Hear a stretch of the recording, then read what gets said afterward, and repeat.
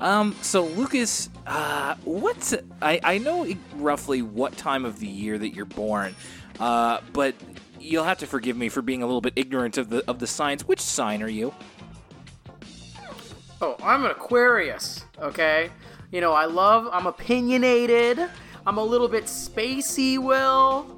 You know what I mean? Head in the clouds, but I got lots of opinions. That's me, Mr. Aquarius. Well, according to a new article on Screen Rant, I know exactly who your Arthur character is that you would be paired up with based on your zodiac sign. Oh my goodness. Let me guess. I bet Screen Rant thinks that, like, Fern or Sue Ellen is an Aquarius, right? You got it right exactly the first time. It's Fern. Okay, interesting. Now, where are you, Will? You strike me as a Cancer. It is Cancer season. That might be why I'm saying No, that, actually, I'm a Virgo. Mine's next month. You're a Virgo? Really? Yeah. You have to know the moon sign and the rising sign, Will. That's the way it goes. Okay. Who's the most Virgo Arthur character? Ooh, you're not going to like this, Will. It might not I feel be, like it's Muffy. I was going to say, it might not be who you expect. Muffy. So it's not, no. Muffy's a different sign. Who's Virgo? What's the Virgo one? It's Pal. That doesn't count. Oh, sure it does. Pal kind of has a personality. Well, I guess when he's British, but, like, I don't know. They do make a point. I don't know about that. I don't know about all that, Will. In this article, they do make the point of saying that it's when Pal has the person when he talks with Kate, like that personality. Oh, okay. That makes a little bit more sense, I suppose. Now I'm so curious. I want to know them all. What by any chance is Arthur's sign? Let me get. Is it a Leo? Is Arthur a Leo? It's an L, but it's not a Leo. It's a Libra. He's a Libra. Okay, Arthur's pretty empathetic. You know what? That actually makes a lot of sense because Arthur's obsessed with everyone liking him. Is that a Libra thing? Oh, yeah, baby. They're mediators to a fault. I think we need to look at all sides. Okay, Libra. There's so much I don't know about the signs, and I admit other than, which one I am, but even which one corresponds to which month, the rising, the moon, the houses, I don't know. It's all another language to me. Yeah, it's you would say it's all Greek to you, but it's not Greek. It's whatever. I don't know. What are the planets like? That's a Greek, right? Mars is like, that's Roman. I don't know. I think it's a little. I feel like sometimes it's a bit of everything. I don't know. All right. Well, a little bit of everything. I wanted to get that off right off the bat, Lucas. It's good to hear from you again here on Elwood City Limits. It's the Episodic Arthur podcast, and my name's Will Young. And it feels like it's been a little while, but we're back at it again on a beautiful, beautiful summer day. That's right. Happy Cancer season to all the Cancers out there. You emotional people, you. No, it's good to be back with 2 new Arthur episodes. Yeah, and man, when we take just a little bit of a break, and to be fair, we did have an episode last week. It just wasn't on the main timeline. Whenever we take a little bit of a break, we get a lot of correspondence and a lot of people with things to say. So let's head on over there. Communiques. Yes. Telegrams, singing and otherwise, over at elwoodcitylimits@gmail.com. That's where people send emails like yourself and other people such as Kelsey, who wanted to get her quick thoughts in about when Carl met George. Unfortunately, she was out of town the week that we put that episode up, so she wasn't able to get her feedback in.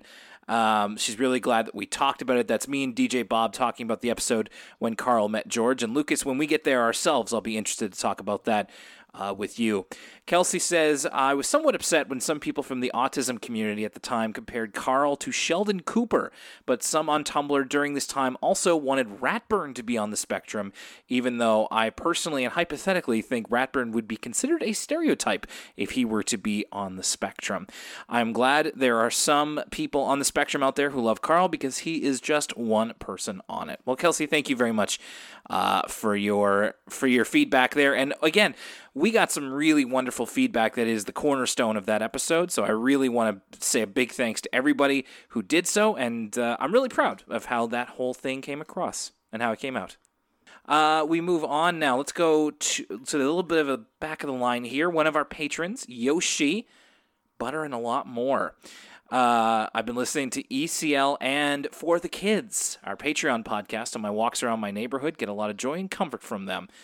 Listening to the latest ECL ep, I realized how much Will and I have in common. My younger sister disliked the taste of meat when we were kids. Sounds like my wife. Our stay-at-home dad would make our lunches, and my sister would get margarine and peanut butter sandwiches. She's a lot less picky now, but that was a staple for a while. Interesting. Kind of lubricate up the peanut butter there. Secondly, I'm 27, and I can't ride a bike. I've tried to learn, but physical constraints, I'm 5'1", can't reach the pedals on some models, have made it challenging. However, my partner really wants me to learn so we can ride together. Have either of you ever done or learned something new for a friend and loved one, and ended up enjoying it? I could really use the encouragement. Well, Lucas, you've been learning how to balance on a board, so to speak. That's right. I mean, this wasn't really for a loved one. This was for myself. Right. But in my 25 years of age, I started trying to learn to skateboard about 2 weeks ago. And I'm not very good. I fall all the time, just even trying to get around. But I can hit an ollie like 1 in every 4 times. And that's, you know what, Will? Let me tell you something. First time I hit an ollie, I yelped like a little child because I was so excited. Pure euphoria, Will. Just like a serotonin dump elation to be like, I just tried to do this for like an hour and now I could kind of do it. So that made it all worth it. So imagine how that would feel getting on that bicycle. That's all. I'd also say that, they make adjustable seats. I feel like they should, poor Yoshi could adjust the seat. Lots of kids. I feel like kids are the primary people who ride bikes. There should be lots of small bikes. Yeah, you would think so. I mean, well, in that case, they might be tricycles, but I don't know if Yoshi's quite that short enough for a tricycle. Maybe one of those cool long tricycles like we were talking about before. Maybe let's just forego this whole bike thing. Let's just get on the skateboard, Yoshi. Or a scooter. Scooters are back in. Wow. Razor scooters. I don't know about the scooters, Will. Okay. As a veteran skater, all of 2 weeks, us skaters, we don't look too kindly on the scooter kids. Oh. Okay? It's a lot of like 1980s the Warriors style gang territory warfare over who gets the skate park, the scooter kids. Ooh. Or, us skater boys and girls. I wouldn't know. I'm not cool enough for either one of them. So, that's not true, by the way. Most of those people are like 11. I don't harass poor 11-year-olds. So I could barely skate on this skate park. That is not something that occurs. In terms of learning something for a loved one, I can't really think of anything. I can, I've adopted behaviors or like viewing habits and stuff like that, but I wouldn't say that I've necessarily learned anything. So I wish you all the best with that, and hopefully you can come to at least a compromise. I've seen Gilmore Girls like 3 times, and that was because I was dating a girl that was watching it. Does that count? Sort of. I'd say that's on the fringe. You can kind of when I say 3 times, I don't mean 3 episodes of Gilmore Girls. 3 times the whole way. I mean, this person would watch a TV show, and then Gilmore Girls would be the palate cleanser before they watched another TV show. So like there had to be a full Gilmore Girls watch in between every TV show. So I've seen quite a bit of Gilmore Girls. It's not bad. It's pretty good. No, it's a pretty good show. I've heard good things. It's all right. Finally, I agree on conflict in books and movies. I am incredibly anxious. Will, you talking about your anxiety has made me more able to recognize and think about mine. Thank you. Oh, my goodness. You're welcome. I reread books for comfort a lot as a kid, like Harry Potter, R.I.P., yeah, really, and always dreaded coming to the conflicts, especially when they involve something low stakes but realistically embarrassing. I even considered skipping those parts. I'm glad to know I'm not the only one. Somehow I really enjoyed a series of unfortunate events, though. Like Persimmon Glitchit, Lemony Snicket had his editor speak for him at engagements. Editor in quotes. It was really him as Daniel Handler, his real name, and every book had an alliterative title. In season 12, Arthur talks about reading The Bellicose Bathroom. Finally, for real this time, it was cool to hear you talk about Tony Hawk. We share the same hometown, and I have dreams of meeting him one day. Have either of you seen the show Betty on HBO? It's about female skaters, and I think Lucas would particularly enjoy it. Yes, that's so funny that you bring that up. The movie Betty is based on, Skate Kitchen. Me and my roommate actually that was while we were getting it. So this is an interesting email because it's very timely. Like, that was one of the things that inspired us to start going out and skating this summer was we watched the movie Skate Kitchen and we got all excited. And I'm excited to watch Betty. We don't have HBO, so FBI, turn off this part. We're looking for like a good torrent of it, but okay, FBI, you could start listening again. Yeah, so Betty is definitely way up my alley. And about Tony Hawk was actually supposed to come here. That's probably not still happening with coronavirus, but Tony Hawk was going to do like some exhibition in rural Nova Scotia. Did you hear about this, Will? I didn't hear about this at all. Let's see if I can pull this up. Well, Tony, while you do that, I actually haven't heard of Betty, so add that to the ever-growing list of things to watch. A quick PS here from Yoshi. As a high school English teacher, I love when kids bring in things to share, and I'm constantly flexible. And I've had much weirder than two boys bringing in a squirrel. Well, now I gotta know what that is. Thank you, Yoshi. Appreciate that. No, Lucas, I hadn't heard that Tony Hawk was coming to Nova Scotia. Will, friggin' coronavirus robbed us of kidding. This moment. This is so upsetting. This is an article from August 2019. Tony Hawk will be swooping in Nova Scotia next year to make an appearance at the Jackalope Action Sports Festival in Truro on May 15th to 17th, 2020. Boo! I'm sad. Not just Nova Scotia, but Truro. Whoa. Well, it's not happening anymore. Oh, and buried the lead here, and Matt Hoffman, bro. Oh, man, there you go. Man, wow, coronavirus. The titans of BMX and skateboarding, yeah. Oh, well.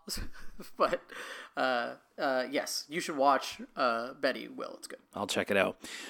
Quick one here from Anonymous. This was the same person who sent us the Hamilton Arthur idea, which turned out to be very timely because, of course, Hamilton is on everybody's lips as it's on Disney Plus as of Friday, which was part of my wife's birthday celebration.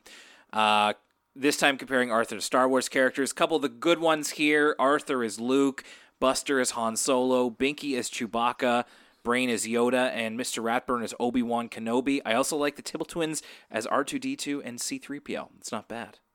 Ooh, I like that. Or maybe DW and Nadine is R2-D2 and C-3PO. Ooh, yeah. I don't know about Brain being Yoda though.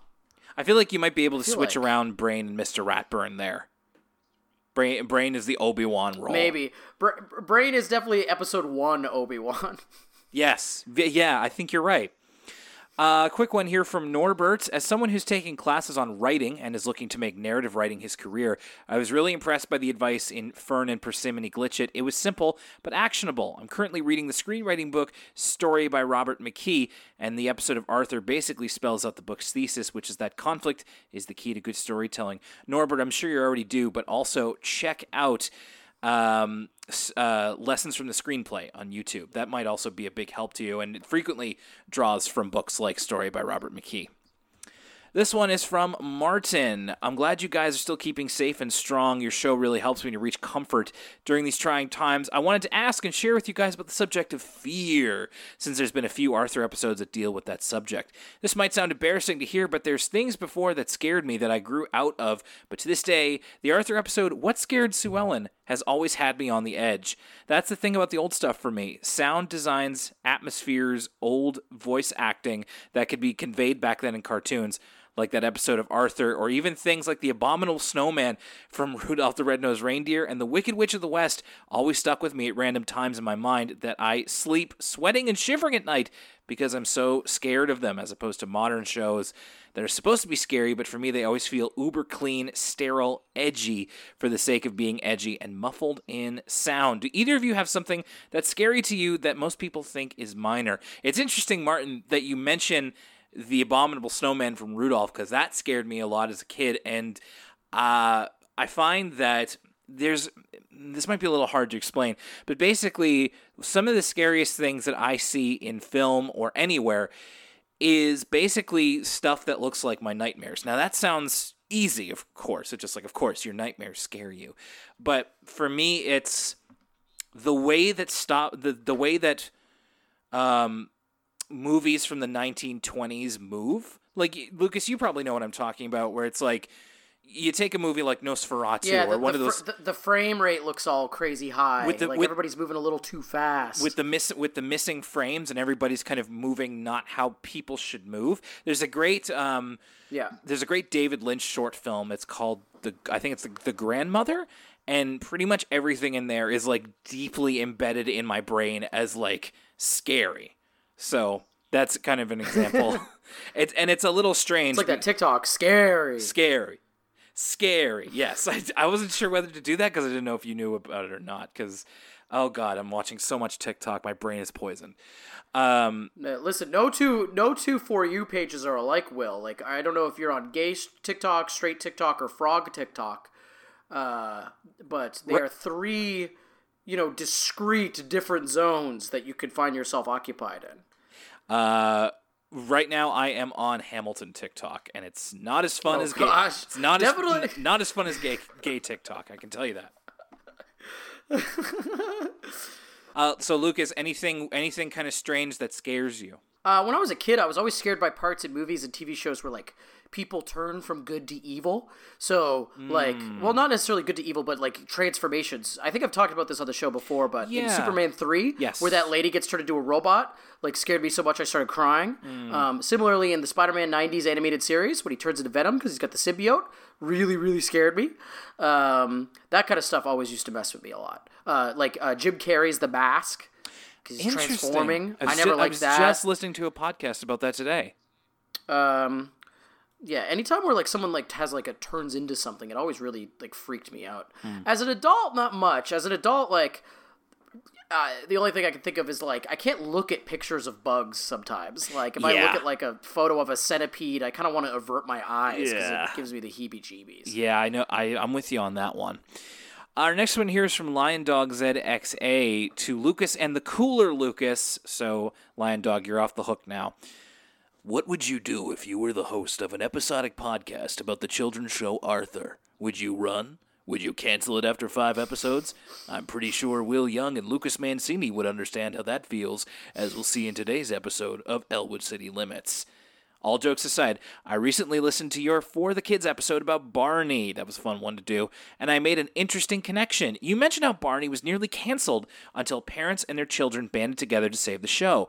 This reminded me of the Arthur episode, The Last of Mary Moo Cow, where DW gets help from her classmates to sign a petition to renew Mary Moo Cow, making sense because Mary Moo Cow is meant to be the Arthur equivalent to Barney.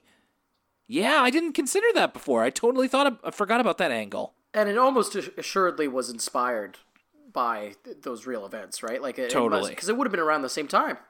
Absolutely, and I think that's no coincidence. I just completely didn't think about it while we were doing the episodes. Lion Dog ZXA would like to see an ECL flash forward on Arthur Takes a Stand. So would I. Just need to find somebody to talk about it with, but I'm keeping my eye on it. It's a recent episode of Arthur that's about protesting. So, of course, it's... Ooh! I know, it's very, very timely. So, but usually I don't do things until they're less timely. It's not by design. It's just... that's the way I work. But I'm rolling it around in my head. I need to get around to asking some people. In the previous episode, you two were discussing current animated shows you were watching. Continuing that topic, I'm curious if any of you have watched Avatar: The Last Airbender. I recently watched the entire series for the first time. Loved almost every moment of it. If you've watched the show, what are some favorite or least favorite moments or episodes? If you haven't, do you have any other memories of other anime-styled shows? I definitely have. I watched it a few years ago, actually, and it's been a while. I've been kind of toying with the idea of watching it again, but I need to finish my watching of Friday Night Lights first. But I remember really liking it. Yeah, it was a really great show, and I've also heard mixed things about Legend of Korra. So we will see about that. But I think a rewatch is in my future sooner rather than later. As far as me, I never watched Avatar. I had friends who were way into it. Heard nothing but good things. But yeah, like once I was 13 and I saw regular anime, that's all I wanted to see, right? So, I mean, growing up, I remember like things like Martin Mystery, I guess, and like Totally Spies are like the closest like anime-inspired comparison from Western animation. But no, okay, no, I got one. My favorite like anime-inspired Western show is definitely Teen Titans. I love that show. Oh, of course. Like the OG one. I like the new one too, partially animated in Halifax. Some animation's done in Halifax, but that's a whole nother thing entirely. Yeah, the original Teen Titans show is like a longtime favorite of mine. Yeah, I remember I watched a little bit of that too. I didn't quite follow it all the way, but other anime-styled shows. I mean, I don't know, this isn't like super anime styled, but I feel like a lot of, illustrators and cartoonists these days are very influenced by anime. So the first thing I thought of was Steven Universe. I really, really, really want to watch Steven Universe someday, but I need to get it all in front of me somehow. It'd be great if it was on Netflix or something, but it's not yet. So we'll get there. And we have one here from Viv, who had quite a bit to say, but I wanted to kind of hammer in a couple of questions that she had here, kind of similar to what Martin was talking about. When you were little, have you ever been scared of something very mundane that suddenly turned scary after you watched it on TV or something? I almost got scared of pickles from a Martha Speaks episode. So something that you became scared of after watching it on TV, kind of like the episode that we were talking about, the squirrels. I don't think it was necessarily one show, but over my life I've become a lot more leery of birds. I'm not a big fan of birds. No, yeah, you're freaked out about birds. Yeah, it's much like the titular film. Yes. Yeah. I don't know. What am I scared of from like television? I know. Like cops? Yeah, really. Sharks. Shark's a big one because I saw Jaws when I was like 10 or 11.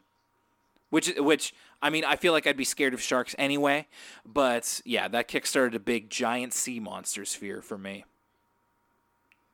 I'm trying to think of something that's like degular that like I was freaked out because of like a children's show. Oh, you know what it is? This is a weird one. There's an episode of Popular Mechanics for Kids. Yes. Where they're trying to explain like the crunchiness of bugs. And so there's like, he's like, oh yeah, it's like crunchy peanut butter. And it was like bugs in his peanut butter. That legitimately turned me off of crunchy peanut butter for like a decade. Oh man. What a blow. That sucks. Yeah, I know. I've now returned to it. We live in this is the kind of luxury I'm living in, Will. I live in a 2 peanut butter household right now. We got one for the roommate's smooth, I'm crunchy. You know what I mean? Look at you, Mr. Millionaire. I know. 2 peanut butters. All name brand too. You wouldn't catch me with the compliment stuff. Man, look at Mr. Moneybags just flexing over here. Exactly. Speaking of the birds, Viv found it less scary and more sad. Do you agree? I haven't seen the birds in a long time. That's something I should put on the old Letterboxd queue. You've been on Letterboxd, Will? Yeah, everybody on Elwood City. This is just a selfish plug. Please follow us both on Letterboxd. I've been having a blast with my stupid little like 1-sentence movie reviews. I haven't gone back and added like everything I've ever watched because that would take hours and hours and hours. But I've added every movie I've watched in calendar 2020. Yeah, and I'm trying to do the same as well whenever I watch a film. Like I watched The Truman Show and The Guest within the last couple of days. So if you want to go on Letterboxd and find out what I thought about them. But maybe I think The Birds, I think a lot of Alfred Hitchcock movies are due for a rewatch or first time watch for me.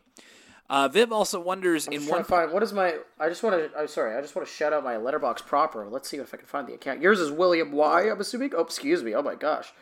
Yours is William Y. Yeah, let me find mine too.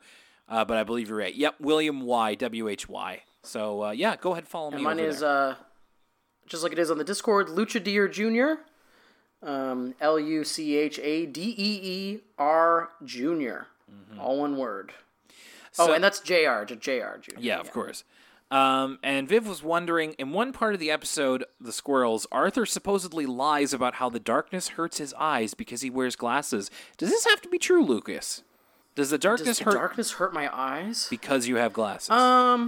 No, sometimes it's hard to fall asleep because when I take my glasses off, it's like everything's blurry. Close your eyes and you rub them with like your knuckles, and you know how you get like fractals and stuff? Yeah. That sometimes happens just like looking into the darkness, I would say. Oh. But I don't know if my eyes hurt. Okay. Well, myth busted there. Thanks, Viv. Appreciate it for your email. We also got a Tumblr ask here from Kids Show Fan 28.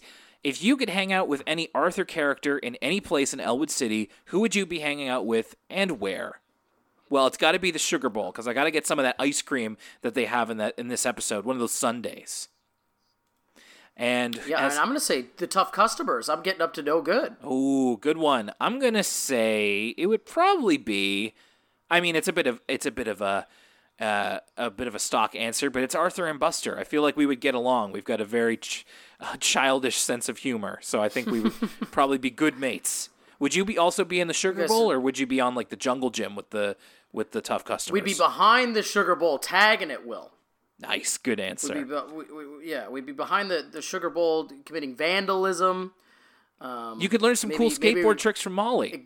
Exactly, bringing the old skateboard, just a little bit of disobedience. Totally. All right, that's a lot of feedback. Thanks, everybody. We really appreciate it getting into all of you. And if you would like to send us some, elwoodcitylimits@gmail.com. We also take some from our Tumblr, elwoodcitylimits.tumblr.com. I haven't had to think about that one in a long time. And we also want to say thanks because in the last couple of weeks, we've gotten a couple of new patrons, and we are very excited to welcome them into the fold and into the ever-growing list of patrons who make this show not necessarily possible, but make it just a little bit brighter.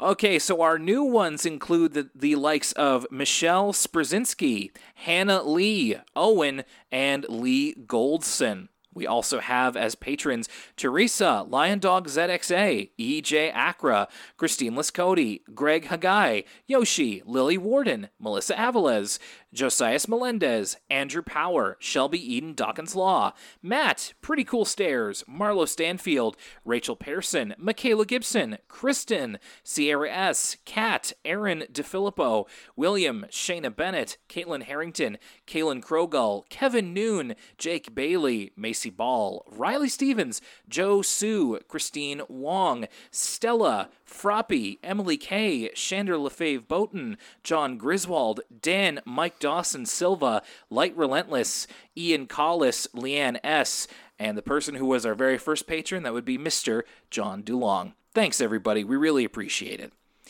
Well, we are getting started with this episode of Arthur, and it begins... This hooked me, and I was a little bit sad that we didn't continue exactly where this was going with Desert Island Dish. It's Arthur of the Caribbean over here. Oh, Arthur, sorry. Yes, yo ho ho and a bottle of rum me mateys. There's mutiny on the bounty, because why is the rum gone? Arthur of the Caribbean. I mean, I guess they would probably just be the East India Trading Company or the East Elwood City Trading Company, because they're all dressed up like colonial soldiers as they're piloting it looks like a pirate. It's just a colonial ship during a terrible storm, and they're trying to find land. So we see there's a little bit of a gag here where like there's a fish in the water who is actually liking the fact that the waves are high. And in fact, we see him surfing on his tail. Lucas, when's the last time you actually heard someone say surf's up? It's probably when I watched the WWE Studios original film Surf's Up 2. Did you actually watch that? Yeah, it's bad. That's not a good movie, man. Oh my god, I'm so sorry. Vince McMahon's a penguin. That's brutal. That sucks. I'm sorry to hear that, but yeah, I guess. So do they say surf's up in the movie? I now that you're really taking me to task on it, I can't say for sure. I just had to be sure. I feel like saying surf's up in a movie called Surf's Up is a little on the nose. Maybe I believe you in that it was probably bad, but I want to think that maybe they have that level of decorum of like maybe we shouldn't do this. I don't know. There's a movie called They Shoot Horses, Don't They? So Who's to say if they say... I feel like they have to say Surf's Up and Surf's Up 1 at least. Maybe not Surf's Up 2. Who knows? Maybe. I'll never see it. Unless you pay me. So the Arthur gang, they are using a couple of old methods of finding land, like Buster's up in the crow's nest. Francine is using like this like chickadee or this budgie or something, and something about it with a coconut. I'm not entirely certain what this naval tradition is. To find... This felt like it was like a parody of something, but I'm not entirely sure what. Yeah, I'm a little bit lost on it too. Anyway, the point of the cold open is that they eventually find an island, and it's like their own private island. And so I kind of thought that maybe we were going to be following this and seeing what happens with the private island, but no, it goes back to the quote unquote normal world after this one. And the way everyone's dressed in this opening sequence and like just kind of the overall vibe of it, it reminds me, what's that one Star Trek movie that starts off when they're on the like wooden ship? Oh, Generations. Oh, is that Generation really? Wow. Yeah. Oh, what a middling movie. But yeah, that's what that reminded me of. So it's the end of the school year, just as it was for a lot of our listeners and for kids all around the world, although not much of a school year, I guess. The last week until summer, and they're excited because Mr. Ratburn promised no more quizzes. And we even get a reference here to Miss Sweetwater's class, because the kids in Ratburn's class are expecting one more final assignment, whereas Miss Sweetwater's class, they've already cleaned out their desks, they've already taken down everything. They're basically just kicking back and watching movies and just putting their hands down their pants and all this kind of stuff. They're just breathing. It was reminiscent of. It's funny that you mentioned Friday Night Lights. When my friends were in junior high, I went to a different junior high than them, but they would tell me these tales about, there was this one teacher where there was Friday Night Lights Thursdays, where every Thursday in his class they'd watch an episode of Friday Night Lights, and then as they got closer to the end of the school year, every day became Friday Night Lights Thursday. That's actually amazing. And that's actually a really good show to watch, like to have a bunch of high school kids watch, or junior high kids watch. That rules. What a great teacher. So they are all anticipating this final big assignment, whatever it could be. And it turns out it's a pretty common question. I feel like we've probably both gotten this before. What is one food you'd bring with you if you were stranded on a deserted island? An unlimited supply of one food on a desert island. So Will. Yes. It's time. Begs the question. I know. It's... this was an interesting viewing experience, this episode, because this whole time I was like the brain. I was like, there's got to be one food that I'm not thinking of that has everything. Like, I was playing by the rules. So I was like, it's got to be one food. So this is what's interesting about this quandary, is we're not entirely certain what the rules are. Because to start off, everybody's talking about, like, junk food that they want, right? Like, so Francine's like, okay, barbecue chips. Yeah. And then Arthur's like, oh, yeah, like this brand new cereal. Buster. And that got me thinking, at first, I was like, okay, is this, like, one type of food, or is this like one meal, right? Like, are you allowed to have lasagna, or do you have to break it down to its individual components? Because I too was trying to metagame it to be like I have some notes here off the jump. I don't think this was invented yet, but I was like, okay, so Soylent. Okay, yeah, right. I think you had a better head for this than I did, because I was also my two picks, and I'm gonna have a problem with other people's picks at the end of this. So my first pick was like, okay, so maybe it's something like rice, but I'm talking about cooked rice, because if I have to cook the rice myself, that's a bit of a problem, because I'm on a desert island. What am I going to cook it with? Well, that's the thing, right? There's so many variables. Like, Soylent was the one where I was just trying to, bullseye, cover all my grounds in terms of nutritional value. Yeah. But if we're talking about, like, again, individual ingredient components, then I would say potatoes, because they could be prepared so many different ways. Same with eggs. Right. I was thinking about that too, but then it's like, well, then I'd have to make something out of them somehow. Like, what cooking utensils do I have access to? I don't know. My other one was like, so can I say like chili? Because if you make chili a certain way, you get like beans, you get meat, you get tomato, you get vegetables, but then it's like, well, then would I need to pick its components? I had the same kind of questions as you did. It's too vague. I need I need structure. I need boundaries. And like I was like, well, could it be like a meal? Like I have like some sort of game meat, like deer, which is like super high in iron and proteins and vitamins, and then also like supplement that with like avocado on the side, which is like a superfood. Like I was just trying to like, there's no good way. I mean, that's the lesson of the episode. Spoilers. There's no good way to be as healthy as possible while eating one thing and one thing only. But I feel like, Mr. Ratburn could have given us a little bit more to work with in terms of the framing, because it's hard to figure out where the restrictions are. Yeah, and that in the end, that turns out to be everybody's downfall, because, like you said, everybody at first comes to. I mean, when you're a kid, you answer this with your favorite junk food. When I was a kid, I would have said Doritos or something. When I'm a 30-year-old, I say Doritos. But barbecue chips. Arthur says this new cereal called Cotton Candy Crunch, which sounds terrible. There's a dream sequence where Buster first he's like, I want donuts. No, I want chocolate. No, I want mayonnaise. Straight mayonnaise. I would love to know how long one can live off just mayonnaise. I wonder how long would want to live off of just straight mayonnaise. That's true. What comes first? Do you perish or do you just like walk into the ocean? Yeah. Oh, God, it's so gross. And then Buster, I think later he settles on ice cream, which, I mean, better than mayonnaise, but practically... Mayonnaise adjacent. Yeah, but practically anything is. Oh, God, it just... Ugh. I don't dislike mayonnaise. I'm white. To some degree, I am predisposed to like mayonnaise, but I don't want to just eat it with a spoon. You're like 15% mayonnaise as a white person. Oh, man, you take a look at me, and it's more than 15.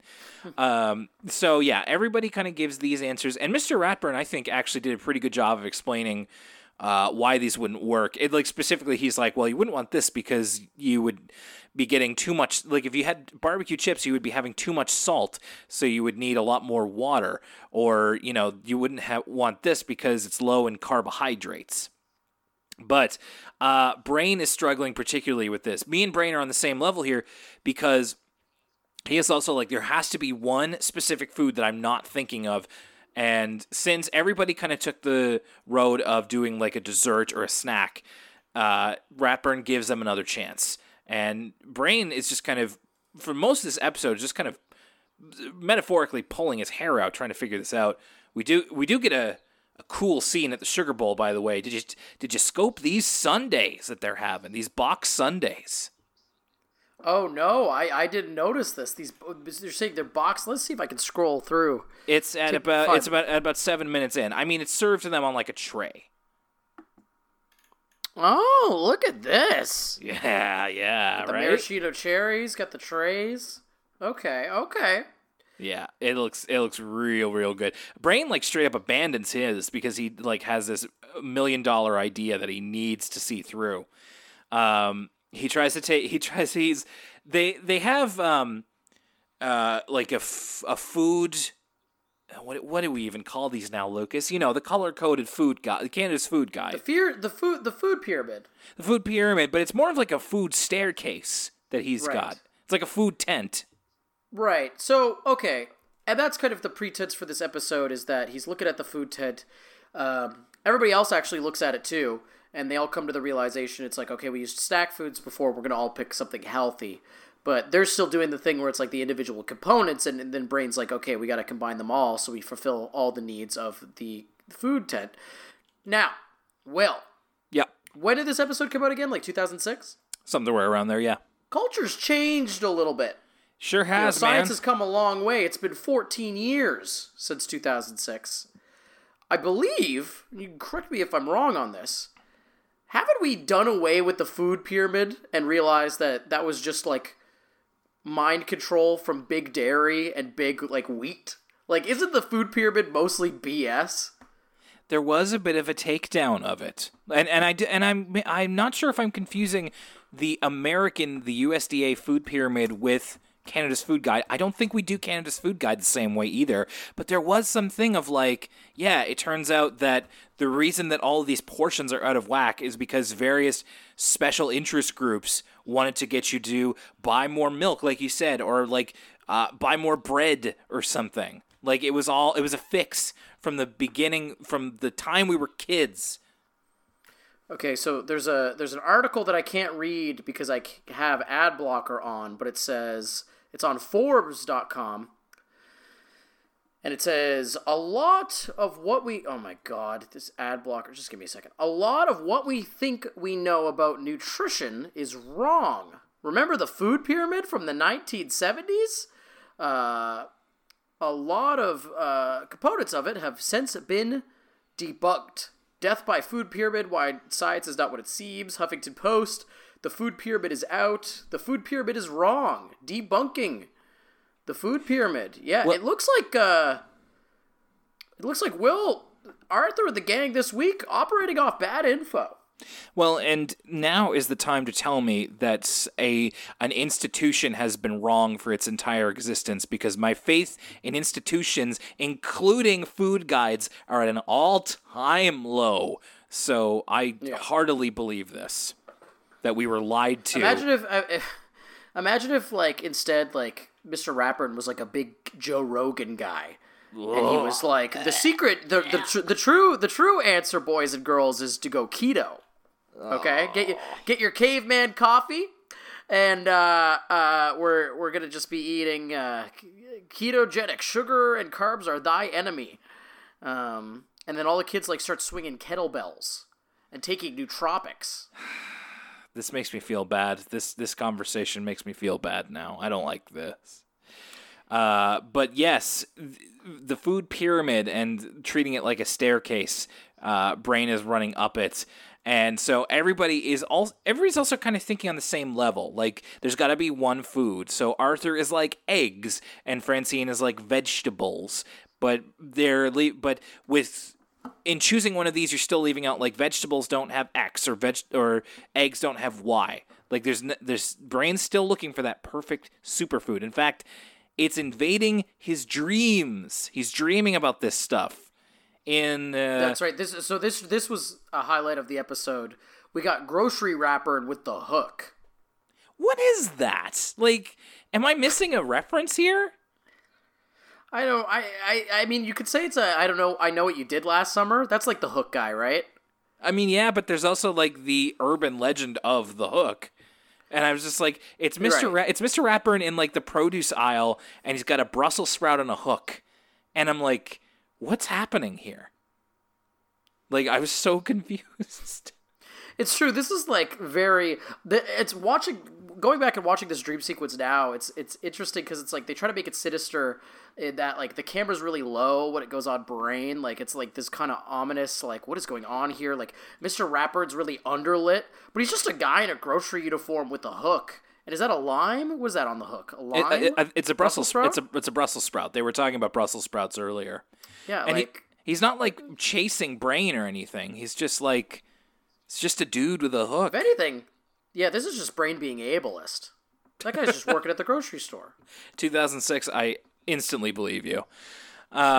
So from this, Brain gets the idea of what is the actual solution. By the way, on this Arthur food pyramid, for some reason, they have everything labeled off into like vegetables, protein, that kind of stuff. They have a fats category, and it looks like the only thing in there is like a bottle of mustard. So I don't know what that's about. That's like the olive oil. That is weird. And then they had that's there because theirs are different than the poster in Brains' room. If you pause it on the poster in Brains' room, I noticed this in the Canadian food pyramid.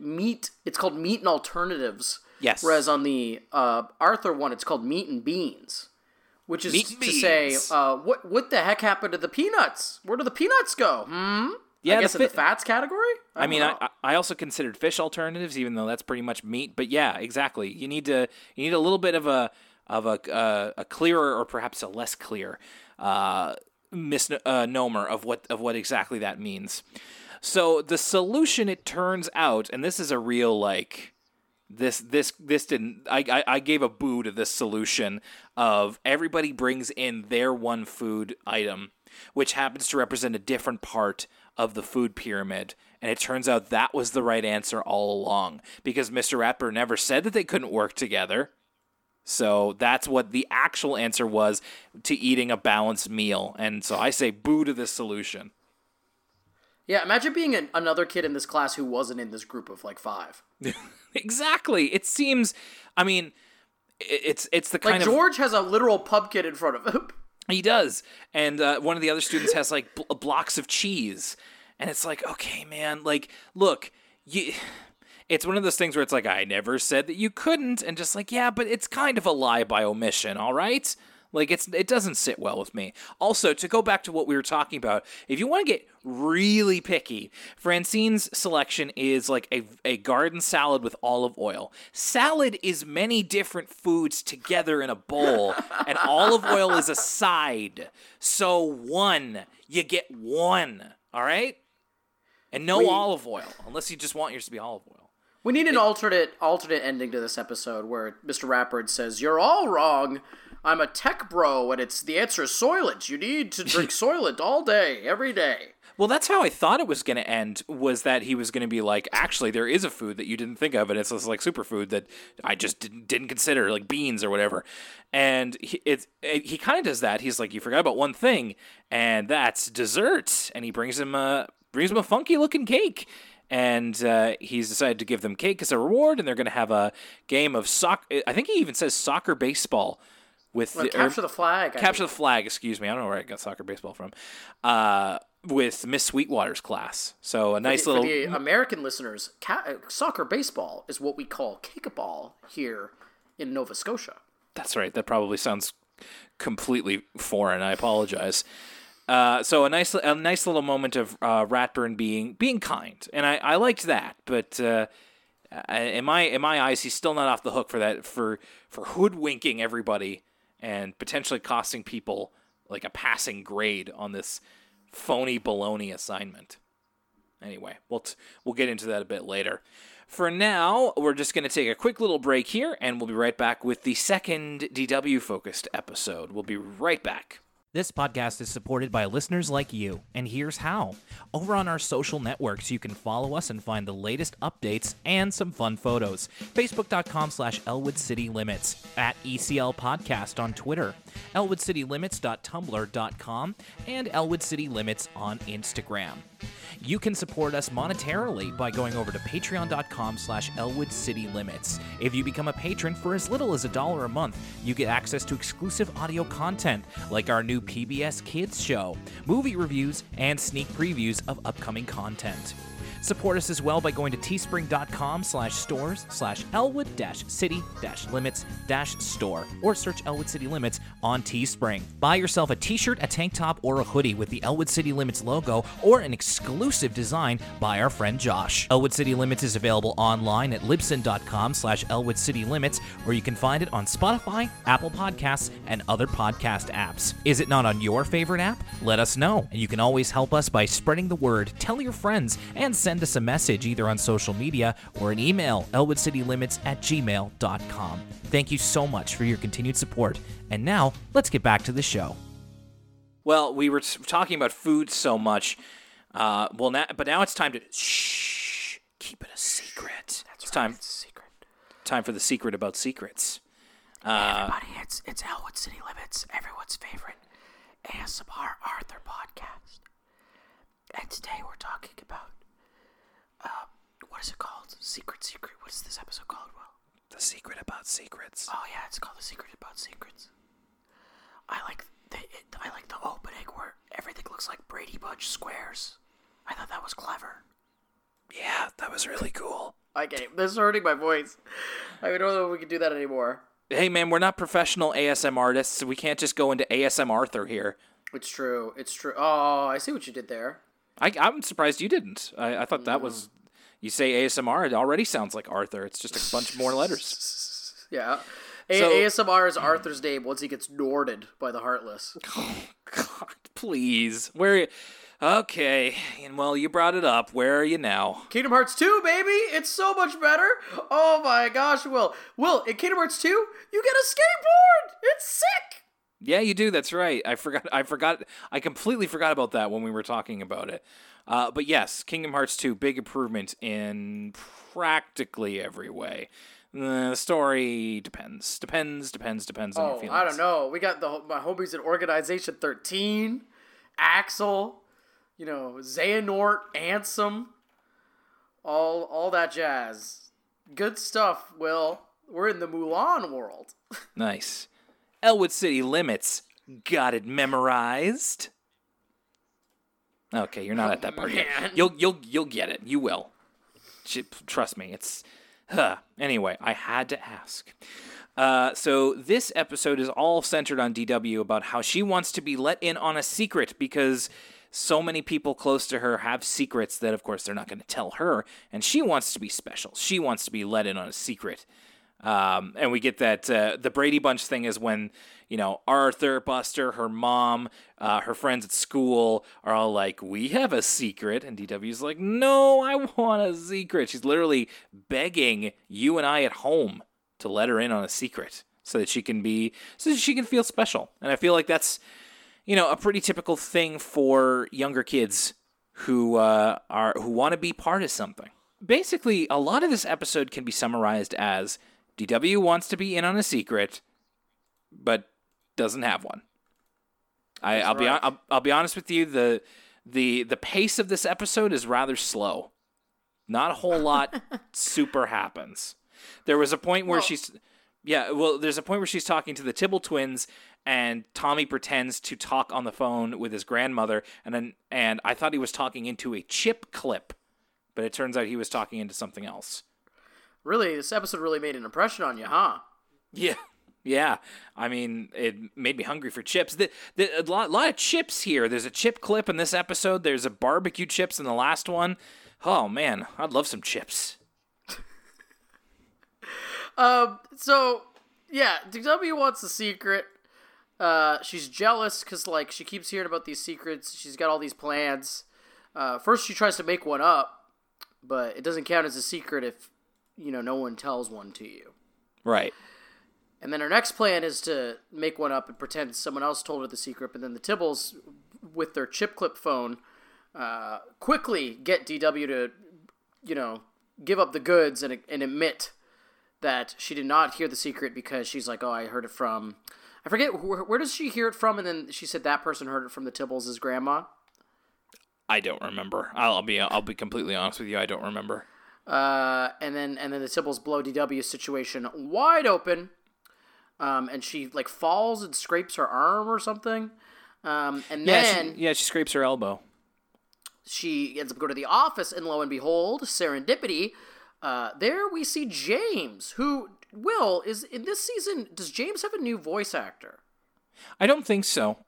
This sounds pretty similar to the way that he sounded in the past. It's just that he sounds more like a child than a lot of the other voice actors. That's what I was going to say, is James sounds like the only Arthur character that's like an actual child. He almost sounds like Catbug from, what was that online-only Cartoon Network show called? Jeez. Bee and Puppy Cat? No. Very similar thing. Catbug. Bravest Warriors. That was online only? I think so. I don't think that was on television, but Catbug was just like a kid. Okay. Yes, and I was trying to think of another example where that's happened, where you just get a literal kid, or Kyle's little brother in South Park is played by an actual child. Right. It says here that James is played by an actor named Jesse Camacho, so may have been a child at the time of recording this. I'm not sure. Yes, so, by the way, in the office here, we see a brand new character that we've never seen before. Who is this, preschool nurse / principal? She's totally new. Never seen hide nor hair of her before. Well, you know what? She's earned her spot. Actually, nope, never mind. I was going to give her throwaway character of the week, but that definitely goes to someone else this week.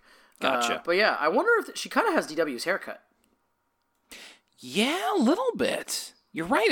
I do kind of see it. It's like it even has the kind of the C-shaped curve that goes around to her mouth. Yeah. Huh. That's good eye. I totally missed that. Another thing about James is that his little kid voice, like the fact that he sounds like a real little kid, makes me feel really bad for him for what happens in this episode. He just sounds he sounds very shy. He sounds very reclusive, and it's just like, "Hi, DW, please don't tell anybody." And I'm like, "Oh, you poor little baby." He's so unassuming. I think he's really cute. Yeah, no, I feel so bad for him. I'm like, oh my god, I usually have a pretty long leash for DW. I kind of get a kick out of her shtick. A lot of people get really annoyed by DW. We've talked about this at Nauseam. But this time, I was very actually invested. Once these stakes were put into play about like, oh no, don't reveal his secret. I was like, oh please, DW, don't ruin this for everyone. I also felt very protective of him because he accidentally split his pants down the seat of them, so he's trying to make sure that nobody knows. So DW kind of, as she does with Lucas, oh my gosh, I'm sorry, slip of the tongue, with James, Listen, no, I'm not, hey, hold on. This definitely happened to me when I was in elementary school. Are you kidding me? You never had to, split your pants, poop your pants, your mom's got to drive to school to bring you new pants? Come on, people. I got no secrets. See, this is my style. I got nothing to hide. I'll tell the whole dang podcast audience. You got no secrets. You got no shame. No shame. Exactly. You don't even have to subscribe to the Patreon. You can just hear this on the main feed.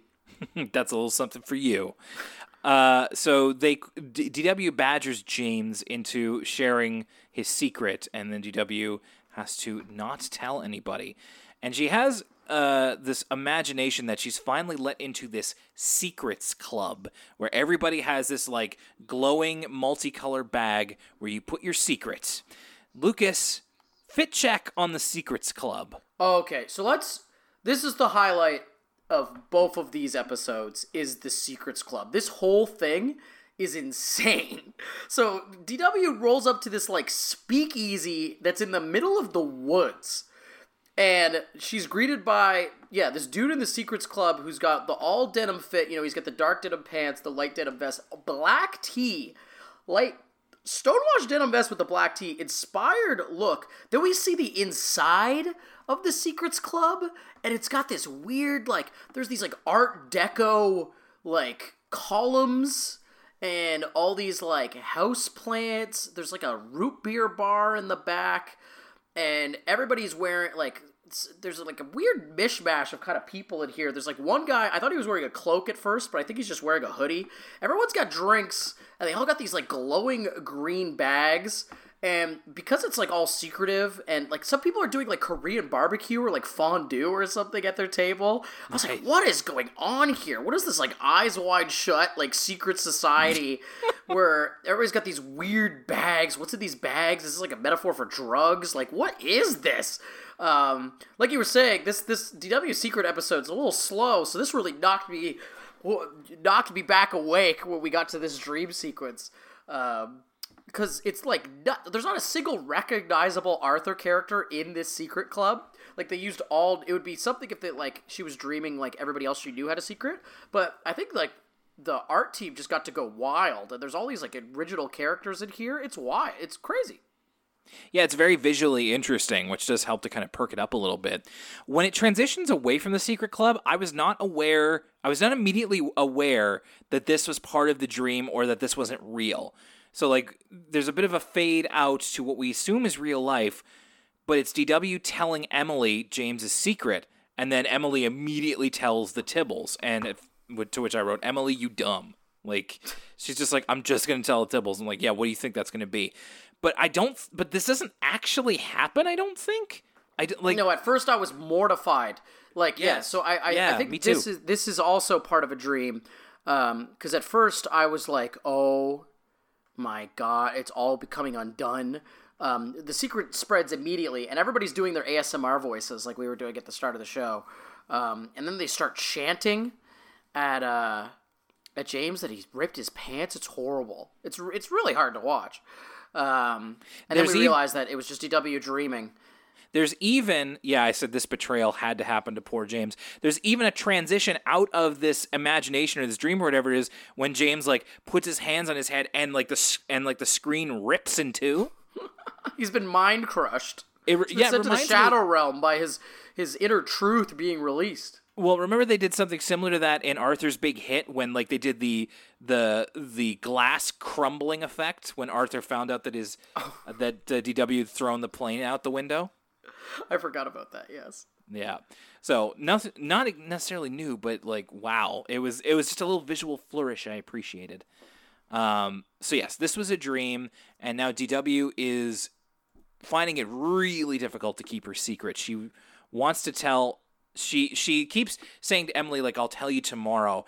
And one of Mom's suggestions was... I love this part. So DW is like, it's like she's a drug addict or something. Like, she can't help herself. Like, when she, like, runs home from school early because she, like, is so scared she's going to blurt out James's secret. Like, I was really into this whole bit. And her mom's suggestion is that think about something completely different, like Christmas. So DW's like humming Christmas carols to herself, but then eventually it's like James split his pants. Like in her head, she's thinking that, and it's just like it keeps invading her.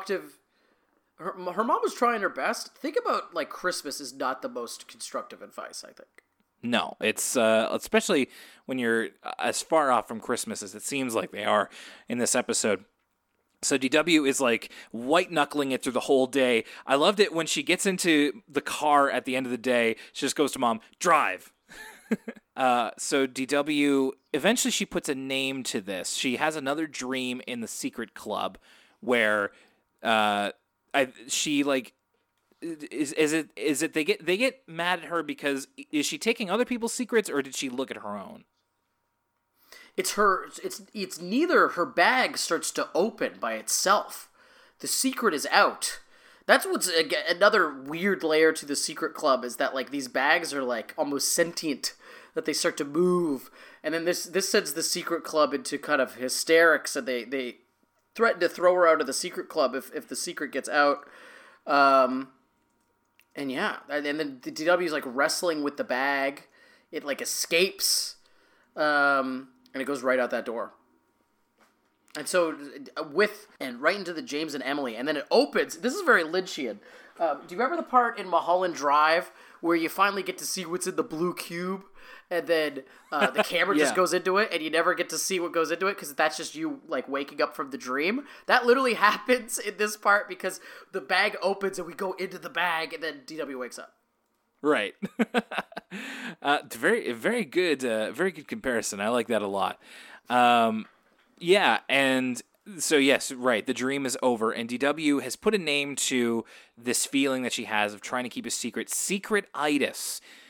In fact, she essentially calls in sick that day, and Mom gets Grandma Thora over to come and look after her. Mom, in a real good move here, is like, DW needs a flop day. So I appreciated that she like pretty much saw right through, but it's like, all right, you can take a break. It's fine. So Grandma Thora gets to talking to DW about secret-itis, which I thought was a very delightfully 4-year-old phrase. I could see my niece saying something like that. So Grandma Thora has an idea for how to get rid of secret-itis. So they take a paddle boat out to, it looks like halfway to Button Island, as we saw in a season 1 episode. Button Island. Yeah, that's at least what was on my mind. DW was trying to run away from home, right? Precisely. And, it's like a paddle boat out to Button Island. Grandma Thora gives her a seashell, and she yells her secret into the seashell as loud as she can, and then she throws it out into the lake. And there it is. Her secret is at the bottom of the lake forever. And it seems to calm DW down and kind of take the pressure off of her. And in fact, that's the secret she ends up telling Emily, that she put her secret at the bottom of the lake. And the only other thing I have to add is that there's a little piece here at the end where 2 seagulls are kind of floating on the water, and one of the bubbles from DW's seashell comes up to the top of the lake, and it's like her yelling like, James split his pants, and the seagulls look at each other and kind of shrug and then fly away. I thought that was, I love the animation on them. I thought that was funny. And that's about that's about it, unless you had anything else you wanted to say about this particular episode. Yeah, before we move on, I forgot to mention the throwaway character of the week is, of course, the bouncer at the Secret Club. I kind of thought that you might guy. take a shine to him. Yeah, absolutely. But no, that's. I think it's time for final thoughts. I got a secret. What's that? And the secret is that first episode we watched. I wrote down Fight Island Arthur edition for this first episode because UFC Fight Island is this weekend. Oh my gosh. And at first I thought this was all going to be like Desert Island based. But no, what is the episode called, Will? The episode is called Desert Island Dish. Yes, so Desert Island Dish. The secret is, this episode is odd. It's like the most after-school specially we've ever seen Arthur. Like, really the last half of this episode is just kind of nutrition facts being said to you by Brain and then Mr. Ratburn. At the first half, I thought it was kind of clever because I was doing the exact same thing you were doing, where I was like, oh my god, what's the secret food? Like, I'm trying to figure it out, I'm trying to metagame it, and that's once I realized that, no, Occam's razor, the true moral of the story is you should have a variety of foods in your diet. I was like, oh. Usually Arthur episodes are a little bit more nuanced and creative with their lessons. This reminded me of some of the other PBS shows we've been watching, where it's just kind of an over-the-head, really basic, just little kids teaching them how to eat properly moral. And so I kind of have mixed feelings because I thought it was fun. I thought it was fun thinking about food and seeing whatever food. It's interesting to hear what every Arthur character would want to bring as their food on the desert island, just like it is interesting hearing their star sign. Anything that teaches us more about the individual group is interesting. But once it gets to the second half where it's just kind of nutrition facts, I was like, I don't know, this is a pretty weak episode. What about you, Will? I agree that in that I felt it was also odd too. It moved differently than a lot of other Arthur episodes tend to do.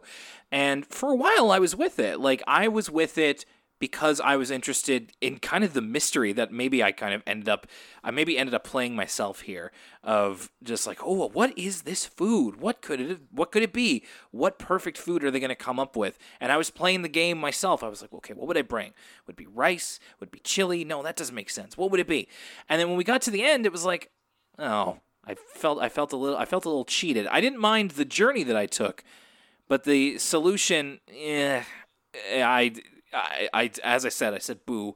And I also thought it was odd that that it ended up being a kind of surprise message episode of like the food pyramid and balanced food. And I'm like, aren't we kind of beyond this? Like, isn't this a little, or isn't there a more elegant way to do it, at least for Arthur?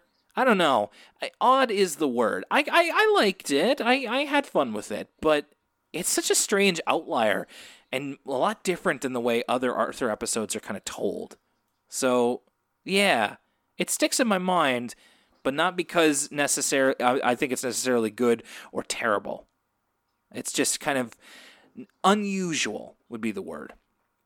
Lucas, I have to admit, with The Secret About Secrets, I'm starting to get tired of DW episodes, and that's because I feel like... Whoa, I did not expect this.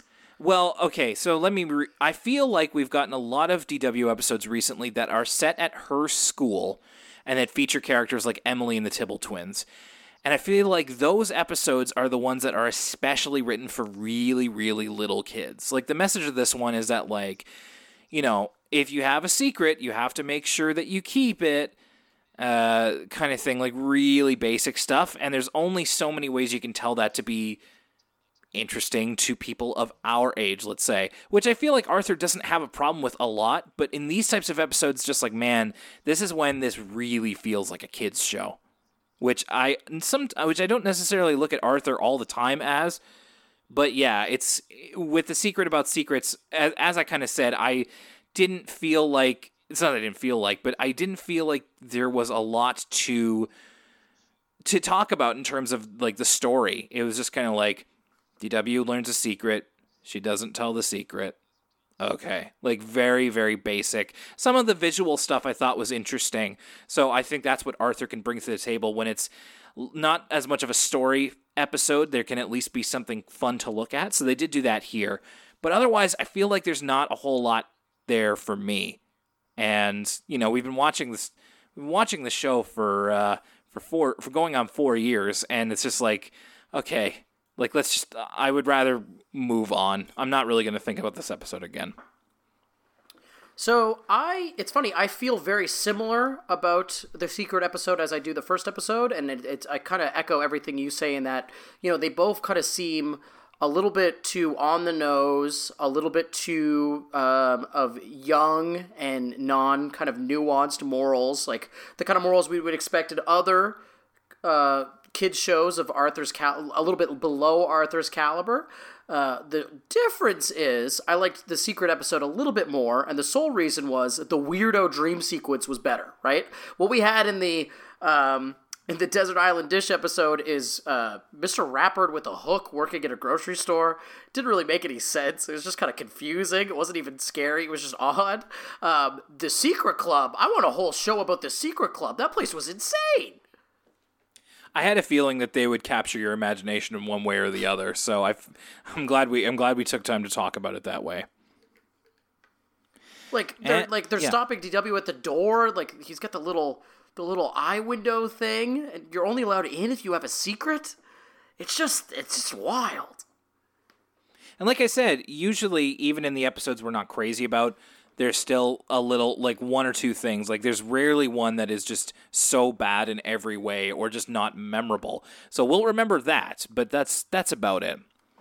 Anyway, I no longer relish DW episodes the way I did anymore because it seems like they're for an especially younger audience. And as we've been talking about on our Patreon podcast for the kids, there's not a whole lot of joy to be had in watching shows that are made for very, very little kids, unfortunately. So we will see about that. And speaking of for the kids, Lucas, that's what we're going to be talking about something next time that was something that we both watched as kids, and I'm hoping holds up in some way.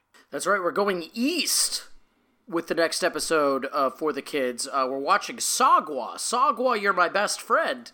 Friendship ended with, what does that mean? Friendship ended with Will Young. Now Sagwa is my best friend. That's going to be next week. You're going to be paying your Patreon residuals to Sagwa.